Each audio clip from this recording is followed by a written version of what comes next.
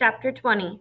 Luke feared he'd have to wait months between visits to Jen once the snow started, but the weather proved kind that winter. Most days were dry and clear. He didn't have leafy trees to hide behind, but he began to feel safe anyway, crawling through his and Jen's backyards. By mid-January, he could make the entire journey without his heart beating abnormally at all. The odds against someone watching from one of the other Barren houses seemed too astronomical to worry about. His only concern was Dad. Dad usually hung around the house a lot during the winter. Without the hogs to tend to, he could easily have been there even more than usual, preventing Luke from ever sneaking out.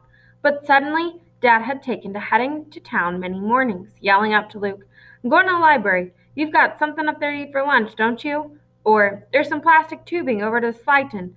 I want to check it out. Tell the boys when they get in from school, you hear?" "It's that hydroponics notion," Luke bragged to Jen one day in late January while they were sitting at the computer together. "I got Dad all excited about it, and now he's too busy with that to notice what I do." "What's hydroponics?" Jen asked. "It was in one of your books, growing plants indoors without soil, just using water and special minerals." "Oh," Jen said. "Does he think the government would actually let him do that?" "I guess so," Luke said. "Why wouldn't they?" Jen shrugged. "Why does the government do anything?" Luke didn't have an answer to that. Jen turned back to the computer chat room, where everyone was debating fake IDs. "Carlos, Mom says they won't buy me one until I'm 18 because she thinks the government wouldn't challenge an adult as much, and maybe they'll be cheaper by then." Pat: "Maybe Sean and I will get ours by the time we're 90. Dad and Mom have been saving for them as long as we can remember." Yolanda: "My dad says he's waiting to find one that's foolproof. He says there are too many bad ones out there." Jen began typing furiously. "Who needs a fake ID? Carlos, they'd probably get one for you that says John Smith, and you'd have to spend the rest of your life trying to pass for an Angelo. My parents have been begging me to get a fake ID for years, but I won't until I can have one that says Jen Talbot and is really mine." "Have you all forgotten the rally? We're all going to get real IDs. They say who we really are. We aren't fakes. We shouldn't have to hide." She jabbed the enter button so hard the computer shook.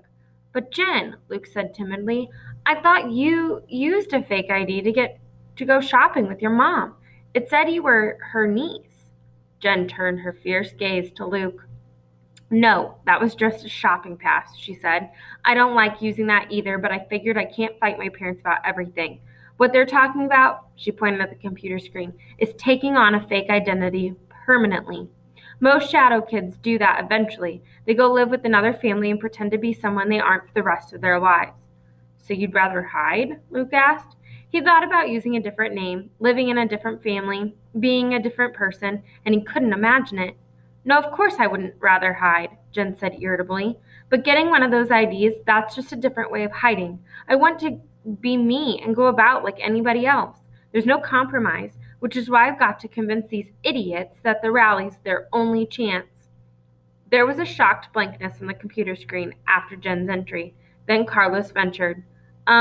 Jen, got any of your parents' blood pressure medicine handy? Sounds like you need it."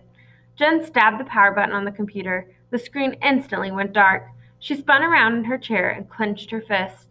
"Ugh!" she screamed, with a grimace of frustration. "Jen?" Luke asked. He leaned away from her in case she decided to use those clenched fists. Jen turned to Luke in surprise, as though she'd forgotten he was there. "Don't you ever feel like saying, 'I can't take this anymore'?" she asked. She leaped up and began pacing the floor. "Don't you ever want to just walk out into the sunshine and say, 'Forget hiding. I don't care. Am I the only one who feels this way?'" "No," Luke whispered. She whirled around and pointed at the computer. "Then what's wrong with them? Why don't they understand? Why aren't they taking this seriously?" Luke bit his lip. "I think," he said, "people just have different ways of expressing what they feel. Those kids make jokes and complain. You run around screaming your head off and tackling people." He's proud of himself for figuring that out, considering he really only knew 5 people in the whole world. But for the first time, he wondered how the rest of his family would cope if any of them had to hide. Dad would get grumpy. Mother would try to make the best of it, but you'd be able to tell that she was really unhappy. Matthew would be quiet, but would look sad all the time, the way he looked every time anyone mentioned the pigs they couldn't keep anymore. would gripe so much that he'd make everyone miserable. For the first time, Luke felt a glimmer of pride that he'd dealt with hiding better than anyone else in his family would, he thought. Jen snorted at his explanation. Whatever, she said. She slid back into her chair by the computer. But the rally's in April. I've got 3 months to make sure everyone's ready. She switched on the computer and began typing furiously again.